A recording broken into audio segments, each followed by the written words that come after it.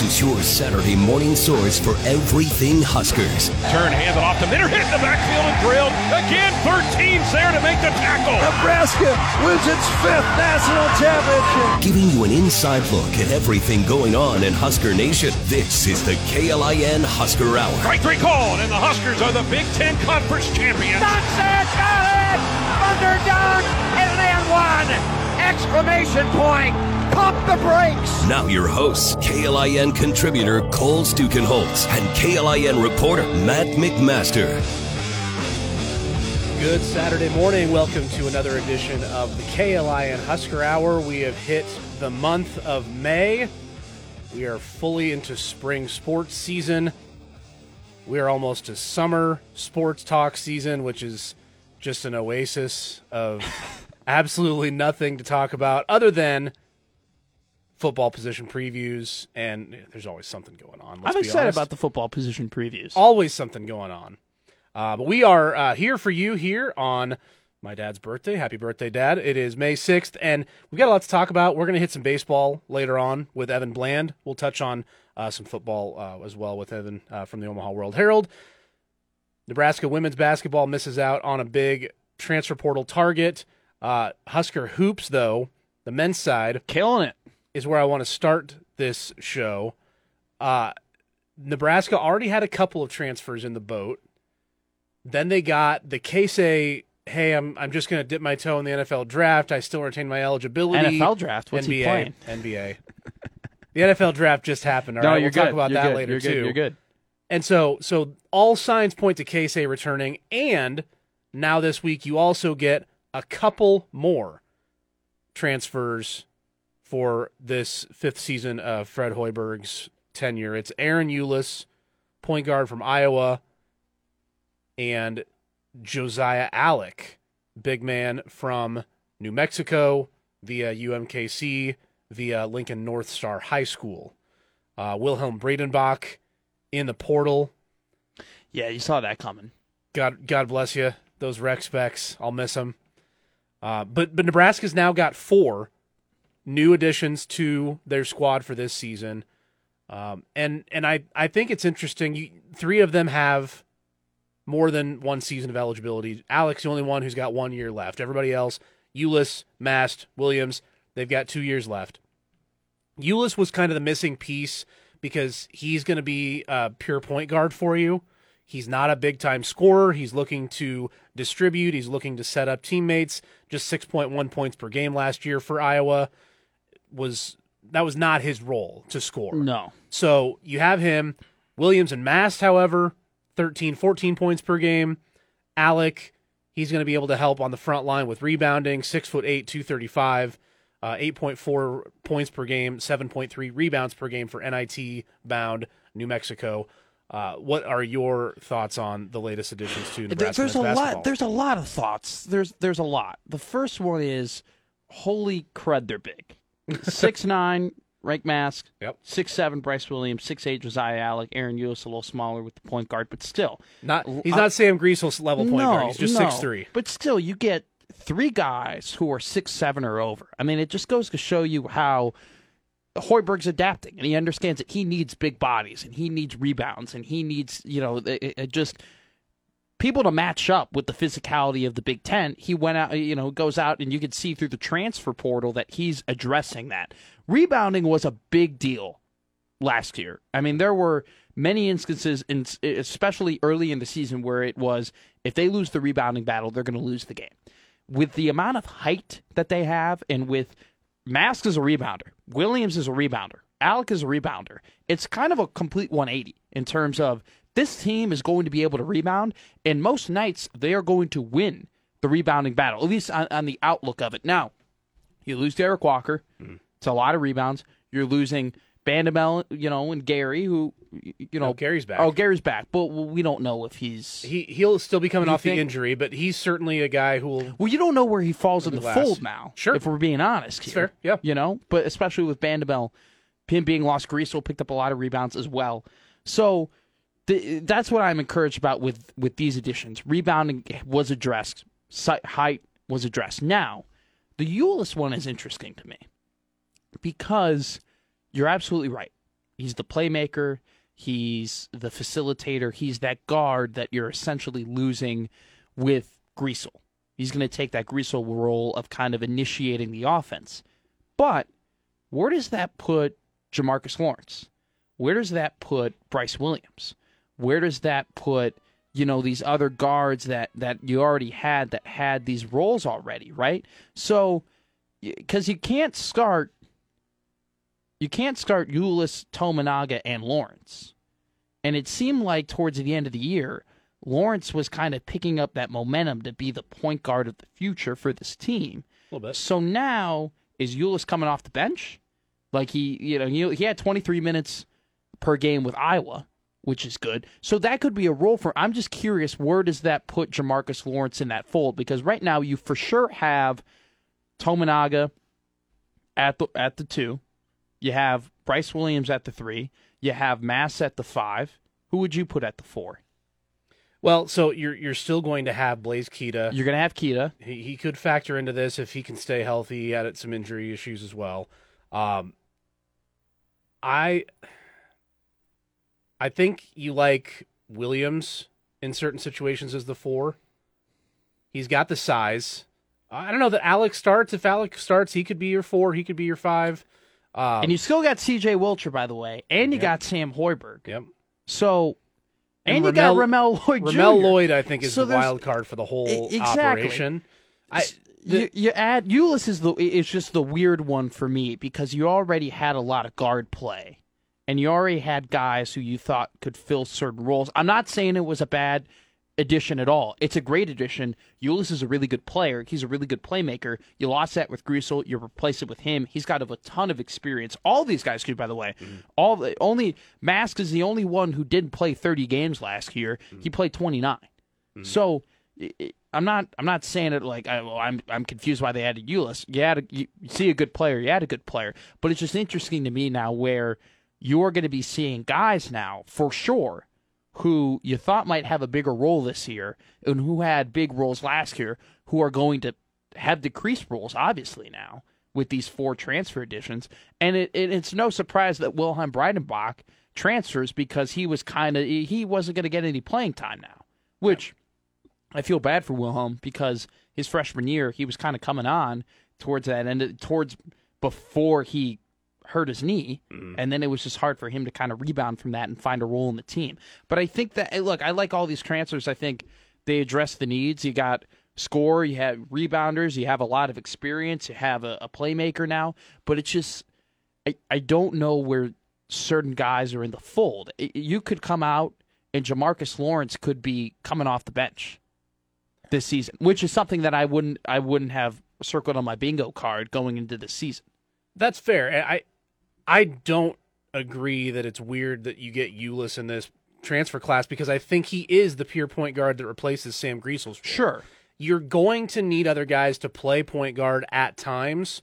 Injuries happen, stuff happens, but when Ulis is healthy, I think Ulis is your point guard. He's your starting point guard.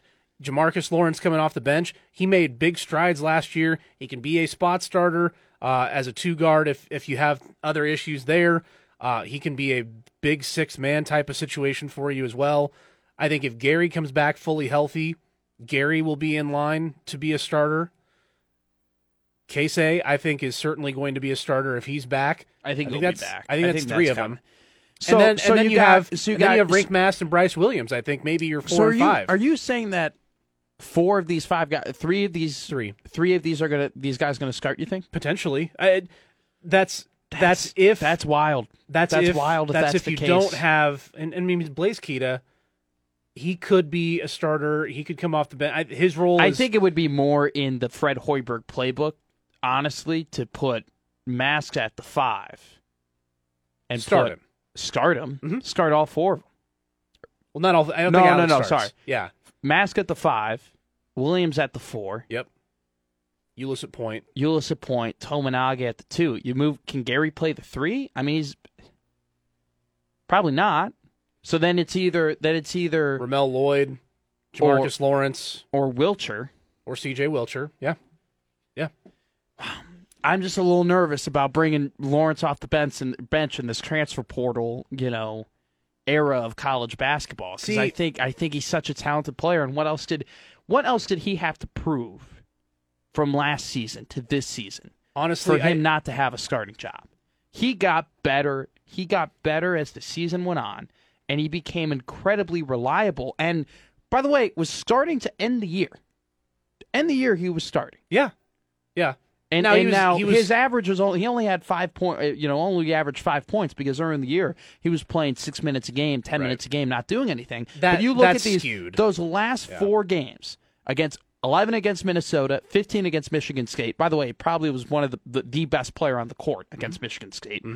15 against Iowa, 12 against Minnesota again. He had double digits against Wisconsin. He had double digits against Penn State. He had double digits against Northwestern. I mean, he's a freshman who has proven that he can be a point guard and had shown nothing but incredible improvement throughout the year. And I think it's incredibly risky to tell this guy, hey, we love you. You're a dynamic athlete. You're a really good scorer. He has the potential to be the best scorer on this team next year, without a doubt. Good. Without a doubt in my mind. Could very well average the most points per game on this team. And you're going to tell him, hey, we brought in a guy you're not starting. I don't know. I don't know how that works. And I think that any team, any Power 5 team would be happy to scoop Jamarcus Lawrence up and be like, hey, we'll take you. You can start in our team. Seriously. I think it's a major risk. I think it's a major risk to not start. I don't disagree that you could have other teams come sniffing around. But here's the thing. In the era of the transfer portal, I don't know that it matters whether you play guys when they're young for lots of minutes and show them some love. And I'll give you an Exhibit A from the football team, and that's Ernest Hausman. He played because of injury a lot towards the end of the year, his freshman year, just like Jamarcus Lawrence did. And then he just up and left. Well, that was a coaching change. He was a Barrett Ruud guy. He was a Scott Frost guy. I understand that. That's what that had to do with it. That's what I'm saying. There are so many other factors. Sure. You can't just base it on, hey, this guy's going to get minutes so we don't lose him, because you can give guys minutes and then still lose them anyway. Jamarcus Lawrence's role on this coming 23-24 season's team, I don't think is going to be the end-all, be-all in terms of whether or not he finishes out his 4-year career here. Yeah. It may be a factor, but, I mean, if you're Fred Hoiberg and you have a conversation with Jamarcus and Jamarcus says, hey, I don't know about this. Sure. What are you doing bringing these guys in? You can turn right back around and tell Jamarcus Lawrence, hey, you're going to get this literally anywhere else you go. You're telling me that if you go play at K-State or if you go play at Cal, that those coaches aren't going to try to find better players? Every coach in America is trying to go and find better players. So okay. you bring him in. You're absolutely right. You bring these guys in out of the portal and let them compete. So, if Jamarcus Lawrence is the better player, Jamarcus Lawrence should start. And if that's the way it bears out, then you can't complain about it. But let me clarify my stance here. It is a good thing they got Aaron Eulis. It's a good thing they got a playmaker because they need it. Okay? Yeah. But you're not going to play him 35 minutes a game. He's not a guy who can play 35 minutes a game. He averaged, I think, 27 or 28 23 minutes a game. 23 minutes. Okay. 23 minutes a game at Iowa. Okay. So it's not like this is a known starting point guard. It's not like Aaron Eulis is like, oh, he's a premier starting playmaking point guard. No, he's a good player who can come in and play make. But I think when we're looking at the comparison between Jamarcus Lawrence and Aaron Eulis, okay, I think it could be a potentially negative thing and a risk to play Jamarcus off the bench when Jamarcus has shown that he can be a starting point guard. And I think that you don't think there would be a little bit of love lost between any player if they were the starter to end the year and show nothing but improvement and nothing but good basketball play, and then their team went and got another guy who would play over him, even though they did everything they could at the end of the year and show nothing but improvement throughout the year. I don't know. I'm not speaking for Jamarcus. I'm not saying this is what he's going to think.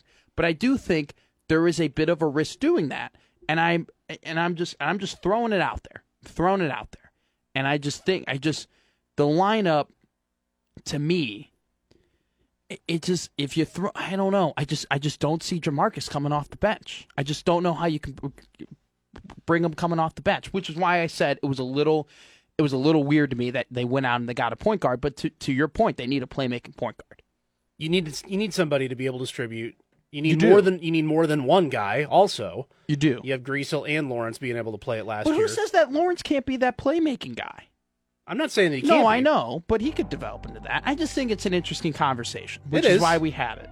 I thought it was extremely interesting, and I hope all the listeners stuck around with that as we talk about Nebraska men's basketball on May 6th here, with a few other things going on, and we will continue to watch as the evolution of that continues. Casey, by the way, has until May 31st to back out of the NBA draft process. Very good. So by the end of this month, we will know. We will know definitively whether or not Casey now, if Tomonaga's Casey back. doesn't commit, this conversation was for nothing because it's all just an assumption that he's coming back. Yeah, pretty much. All right. Well, we're going to hope that conversation mattered, and that our next conversation is going to matter for sure. So stick around. Evan Bland from the Omaha World-Herald is going to join us to talk some football and baseball right after this on the KLIN Husker Hour.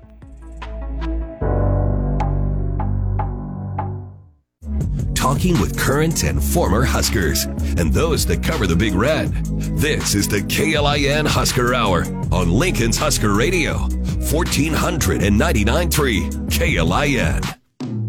KLIN Husker Hour rolling along here on your Saturday morning, and another week in the books with Nebraska baseball, which means another midweek game, which means another just head-scratching performance from Will Bolt's bunch. And here to break that down and more with us on the morning show, here is Evan Bland of the Omaha World-Herald. Evan, at this point, what do you even say with Nebraska is actually lower down in the Summit League standings than they are in the Big Ten standings?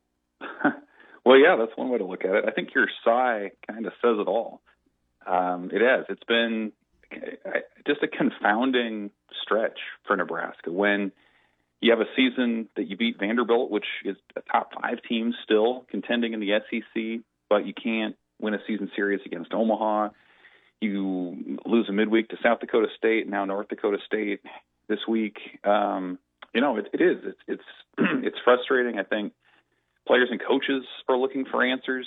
It's just been a weird season where in the Big Ten standings, you look up and you see Nebraska's won 4 out of the 5 weekends. They're only 2 games out of first place, and yet the RPI is above 120. They're well out of at-large range for an NCAA tournament spot, and they're 5-5 in the midweek. And so, I still feel like this is a team, when you look at its top-end players, that can go on a run. And guys like Max Anderson, Bryce Matthews can carry your offense. Emmett Olson is still on track to be drafted, I think, in the MLB draft here this summer. And so you have some guys that have had, you've seen flashes of what they can do, what their upside is, but there have been too many flat performances, too many days when maybe the focus isn't there from pitch to pitch, or maybe on some of those midweeks. So it's a situation now where you honestly wouldn't be surprised if they found a way to bottom out and miss the Big Ten tournament. But I also don't think you'd be surprised if they were in contention for this thing into the last weekend of the year. So really hard team to peg. I think that's probably the most frustrating part, is you just don't know day to day what you're going to get. Well, let me bounce a theory off of you, Evan. So they're down to one more midweek game. I guess you can call it like 1.2, whatever. They're going to finish up that other Creighton game, and then they'll finish that third Creighton game. But once they get out of that pattern of trying to figure out, okay, which non-weekend starter is hot enough and looks consistent enough to start this midweek game, and then have that not actually work out, and have guys, whatever, not motivated.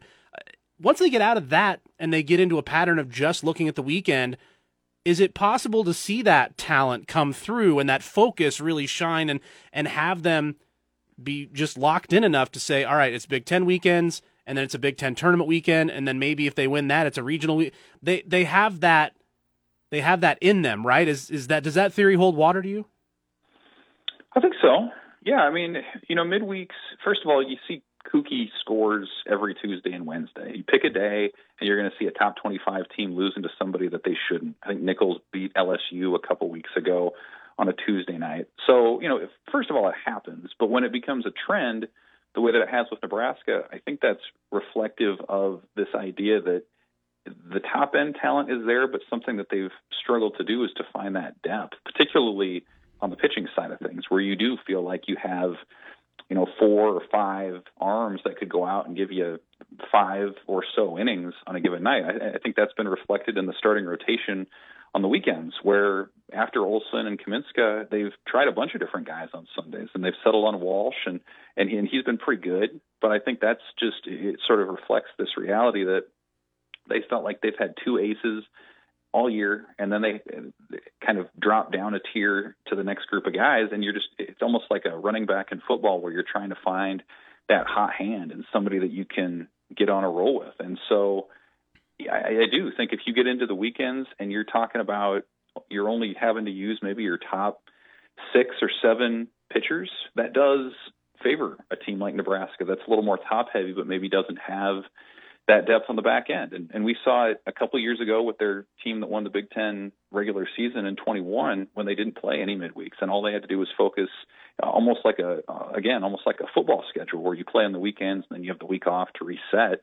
I do think that can potentially play to Nebraska's favor.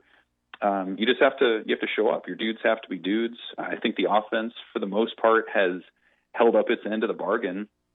And it's, again, just about, can you get some consistency from the pitching? Can your defense, which has been pretty good, not make sort of that critical error that lets things unravel? Mm-hmm. And I think, again, there's the potential for them to go on a run. You've got Penn State and Purdue, which are not great teams by any stretch, left on the schedule. So you can get hot, make the Big Ten tournament, and see what happens. Evan, Matt here. I want to thank you for coming on the show as always. And you kind of touched on it a little bit at the end of part of your last answer, but I think that playoffs and winning a championship, and I think in terms for Nebraska getting to the NCAA tournament at this point, is all about clicking at the right time, right? Picking up steam at the right time, so when they go into Omaha, when they go into the Big Ten tournament, they could potentially make a run, which you've been talking about a lot. They're playing a really, really good Maryland team, a ranked Maryland team, a Maryland team that's won 8 games in a row, won their last 5 Big Ten games in a row, on the road, no less. What do you think this team has to do in order to kind of put all the pieces together and pick up a big series win to get themselves going into and lock themselves into the Big Ten tournament? Well, I think when it comes to Maryland specifically, you need to have your pitchers not make a lot of mistakes. I mean, you look at what Maryland is good at. They hit a ton of home runs. They have 101 home runs, second nationally in the country right now. So, if you make a mistake, they're going to hit it a long way. And you look at kind of the rest of their team, and their defense is pretty good. Their pitching is below average, actually one of the worst in the league at this point, which is, I think, a little bit surprising given that they're sort of a veteran group. But that to me, is the challenge for these guys. You need Emmett Olsen, Jace Kaminska, whoever comes out of the bullpen, Jake Buns or Shea Shanneman or whomever, to keep the ball in the yard, maybe get some grounders. And I think the offense is going to, again, handle its part, and it's going to score some runs against these Maryland pitchers. It's just, what are you going to get out of your rotation? And last weekend against Minnesota, they actually got decent starts from everybody. The week before that, in Iowa City, it was a total dud. Everybody, it gave short outings. It put too much stress on the bullpen, and things unraveled from there. So, as I wrote this week, to me, this series is about clarity for what Nebraska's season is going to look like the rest of May, because if you win the series, suddenly you're in the top, 3 or 4 in the league, and the league race becomes relevant or stays relevant for you the rest of the way. If you lose the series or if you get swept, then suddenly the focus becomes just making the Big Ten tournament and finding a way to do that. History says, since this has been a 13-team league, that if you get to 13 wins, you're in every year. That's been the case to this point. So Nebraska essentially needs to find a way over these last 9 games to win 4 of them. And if you can even take 1 this weekend, that takes a lot of stress off down the stretch, for what you need to do to get to Omaha. And again, once you get to Omaha, you're going to have a sizable home field advantage. You have star power that can match anybody else that's going to be in that Big Ten field.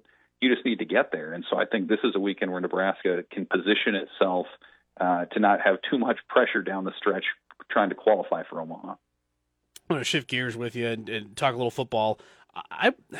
This is kind of interesting. I don't know that Jeff Sims is getting enough hype. Does that sound weird? Like Nebraska football not getting him hype, and it's May. Obviously, Casey Thompson's not here anymore. Your quarterback room's down to 3. The big battle now is going to be the backup job between Hoiberg and Purdy. But Sims has, hey, this is an NFL guy. This is Matt Rule's talking about it like he's locked in starter. They're not going to ask him to do too much, I don't think, because they're going to lean on the run game, and they like the running back room and the offensive line, while having some injuries and some guys coming back from suspension. You think you like your guys up front. Sims is set up to. I don't know that they're going to all of a sudden win a bunch of games, but he's set up to maybe have a pretty good season, and I think some people are taking it for granted. Some people are just not sure what to think because it's a brand new system. What are your thoughts on the Jeff Sims lack of hype or maybe forthcoming hype soon enough? In a weird way, I feel like with Casey Thompson's departure into the portal, that's sort of what took a lot of that hype off, because I think for many months there was sort of this anticipation that this is going to be a real quarterback battle into fall camp. And we didn't get that in the spring because Casey was limited, recovering from that shoulder injury. And so, I think there's just sort of this assumption at this point, and probably rightfully so, that this is Jeff Sims' job to lose when you look at who was left in the room and what have you. So I think that's probably where it starts. And this is the kind of the point of the year where you start looking at what are the givens on this team and then what has yet to be figured out. And I think, quarterback suddenly has become more of a given. It was a huge point of intrigue all spring. That changed last week. Now, as it pertains to Sims, I do think he was a great get for Nebraska. I think as we've gone on in this cycle and you've seen other quarterbacks move and kind of how that's turned out, I think we could look back, in a year or so, or even less than that, and say, man, Nebraska got a steal. Because if you think about Sims, if he were to have gone into the portal last week from Georgia Tech, I don't know that Nebraska would have gotten him. I think there would have been a lot more attention from teams that were desperate for a quarterback, and we got a chance to see firsthand, even in the spring game, what he can do in terms of his speed, decision-making, accuracy. He has one of those even-keeled personalities that I think can really benefit a team and benefit an offense. Short memory, someone who doesn't seem like he gets too emotionally caught up. Similar to Casey Thompson, I think, in that way. I think that's maybe it's quieter now, but I think his impact and the fact that Nebraska got him out of the portal, while it seemed big at the time, I feel like it's going to seem bigger as we get closer to and into the season. Evan, you were there at all those open practices with me and with all the members of the media. You went to all the press conferences. You did a lot of great writing. I want to know, as a whole, the entirety of the spring, the 4 weeks or 5 weeks, whatever it was, what was your biggest takeaway from just being around the program, being at those practices, listening to Coach Rule, listening to all Coach Tony White and all the coaches? What was your biggest takeaway from the spring? Yeah, you're right. We got to see a lot, talk to a lot of people, even through the winter, got to meet and learn from a lot of the assistants that were on staff. To me, the availability or the interview or whatever that stands out to me was the week before the spring game. I think it was April 15th, when it was just Matt Rule, and he came right off the field at Memorial Stadium to a handful of us in West Stadium to talk about it. And I thought his breakdown of the scrimmage and his takeaway from some of the things that ail this team really resonated. I mean, if you recall, that was the day the defense won the scrimmage. He said they won the day, but they commit a boneheaded penalty late. Yeah. That gives the offense an untimed down. They score and they walk off. And I think that moment really reflects a lot of the frustration that Nebraska football has gone through in the last handful of years. Is you have your moments, you have your flashes, but there's that one critical mistake and you lose the game. And I think he got a sense of that.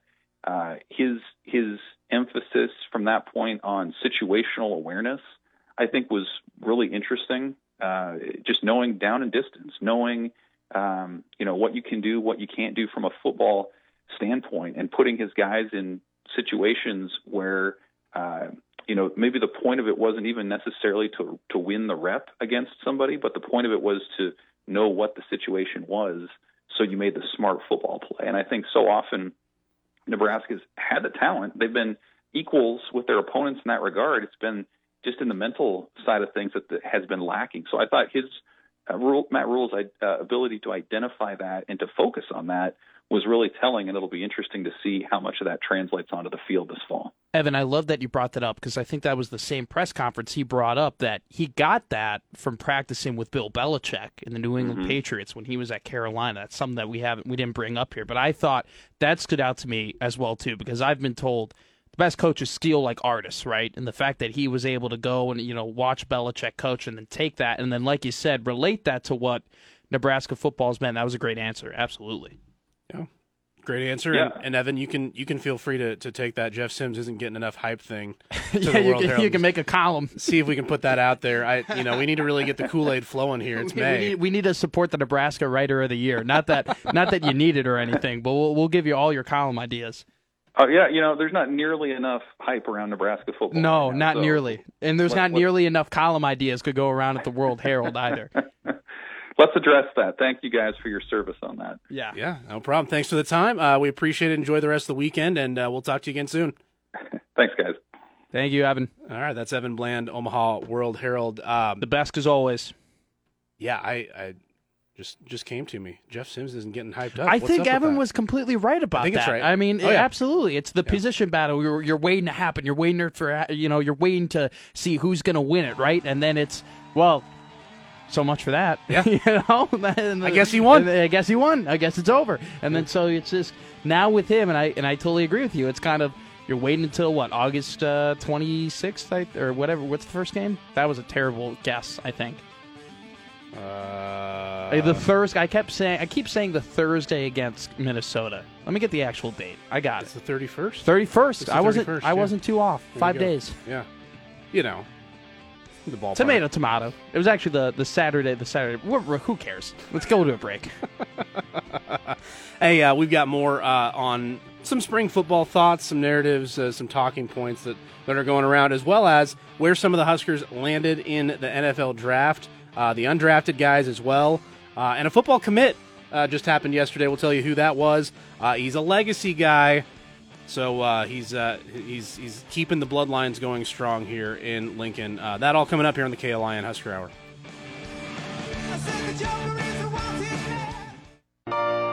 Your Saturday morning source for everything Huskers is right here. You're listening to the KLIN Husker Hour on Lincoln's Husker Radio, 1499.3 KLIN.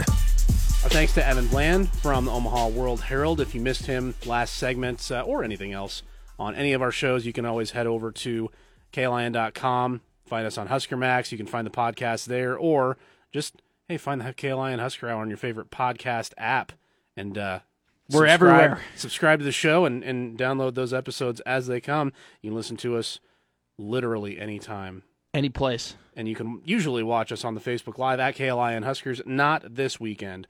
We're recording this on Friday. We don't have to tell them. I know. But, we were talking about Maryland last segment with Evan. Like, hey, Maryland's coming up. Sure. They technically should have played a game already. It's that magic of radio. Point. Yeah. It's a great point. One thing that has fully happened is the NFL draft. And we did find out a couple Huskers were selected before the end of the 7th round. And they were both in the 6th. 2 picks away from each other. O'Shawn Mathis was actually the first Husker off the board. He went number 189 overall to the Rams. And then Trey Palmer goes 191, 2 picks later, to the Bucks. We'll see how they fit in there. O'Shawn Mathis, I think going O'Shawn before Palmer was a little bit of a surprise based on a lot of the projections. I totally agree. I think with O'Shawn, I think it's a great spot for him.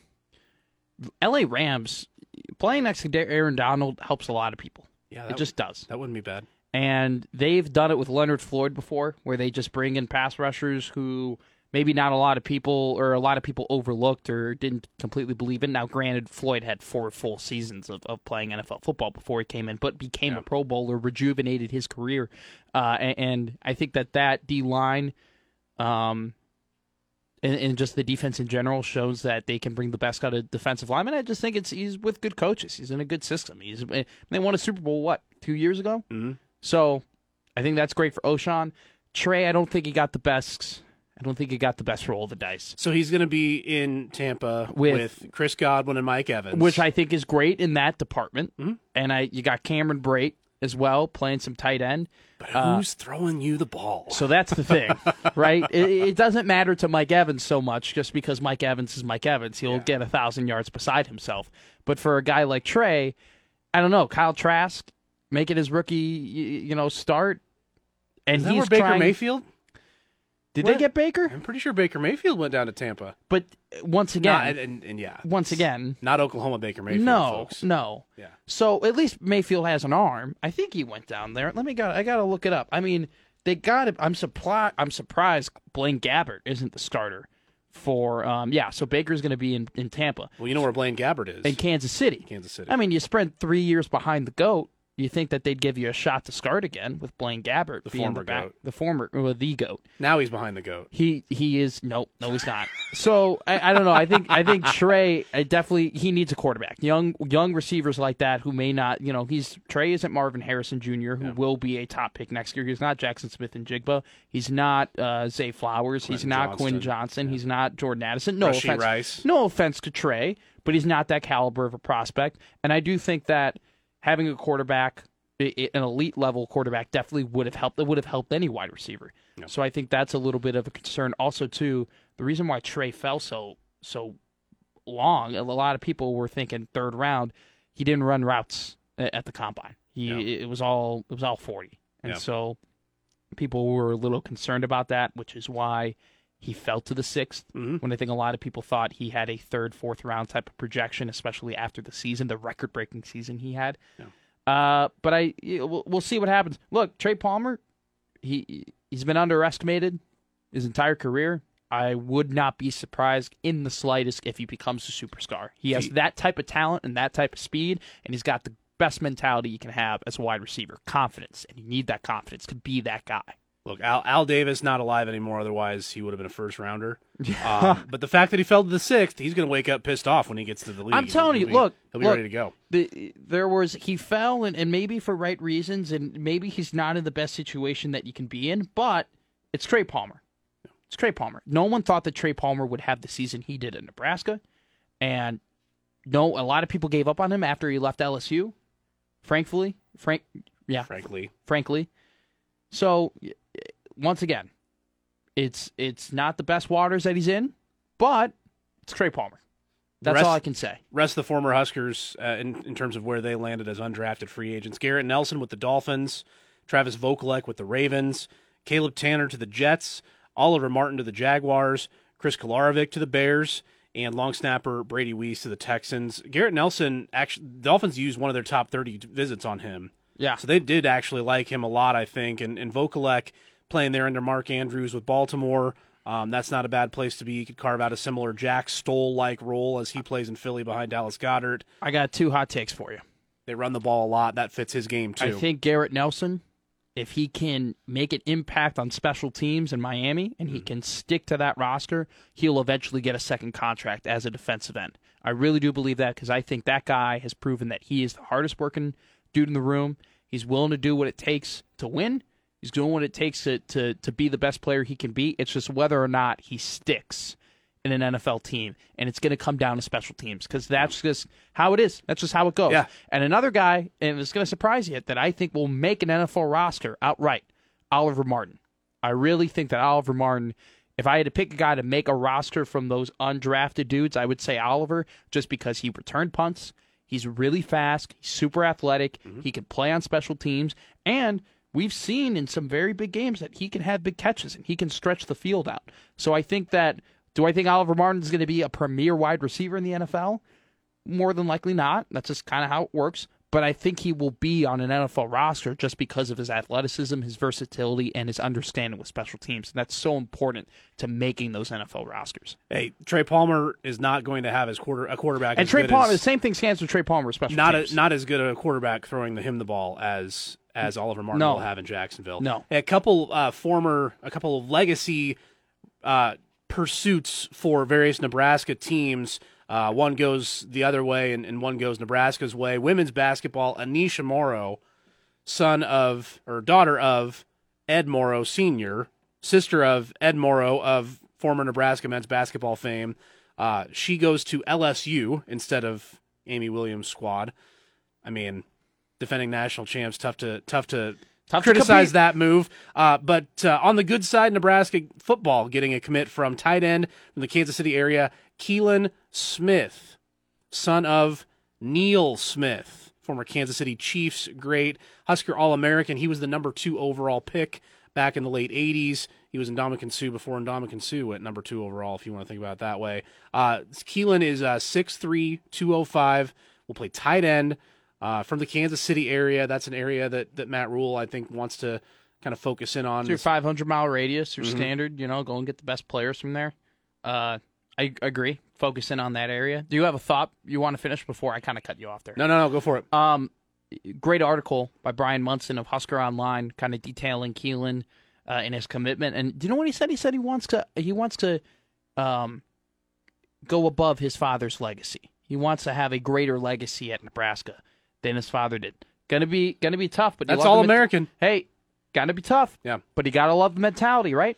Gotta love that. That's mentality you have to have. And I think it's a really good pickup. And, now here's the thing. He's an athlete, and he also did detail in that same article on Husker Online that he's still growing.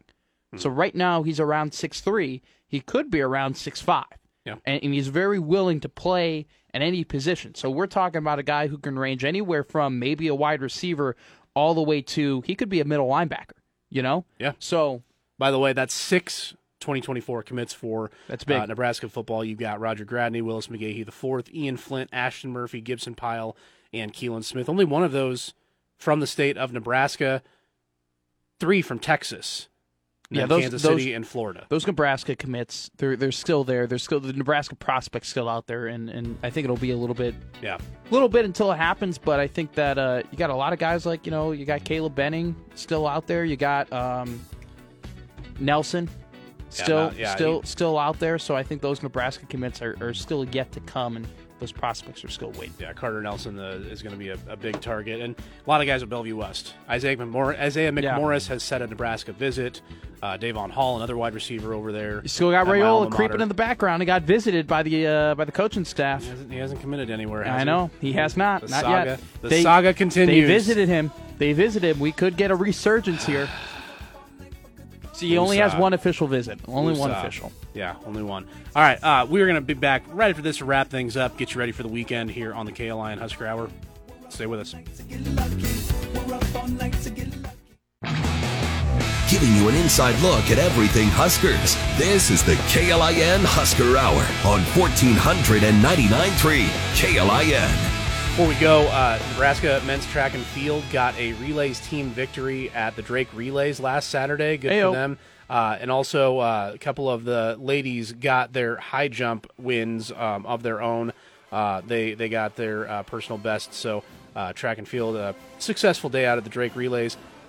Softball, last home weekend series of the season. Courtney Wallace and Maya Felder are going to be recognized on Senior Day. And then Nebraska baseball, of course, is out at Maryland. They're down to one midweek game to go. That's at Creighton. They're going to resume that last game and then play game 3 of that series. Last home series for the Huskers on the baseball side is going to be next weekend with Penn State coming to town. Then they're at Purdue to wrap up the regular season. 5:30 first pitch was yesterday. Hopefully they won, and they're in line to win a series. And if not, then you got Jace Kaminska and Will Walsh going today and tomorrow. Biggest series of the year? Maryland, yes. Yeah, by far. It's going to show if they're going to make any noise in the Big Ten tournament or not. What would you consider successful? A win? 2 wins? Win the series. Win the series? Win the series. Fair enough. Got to stay on the right end of things. on the weekend. All right, that's Matt McMaster. Happy finals week, my friend. I'm Yeah. Cole Stukenholtz. We will see you next weekend. Go Big Red.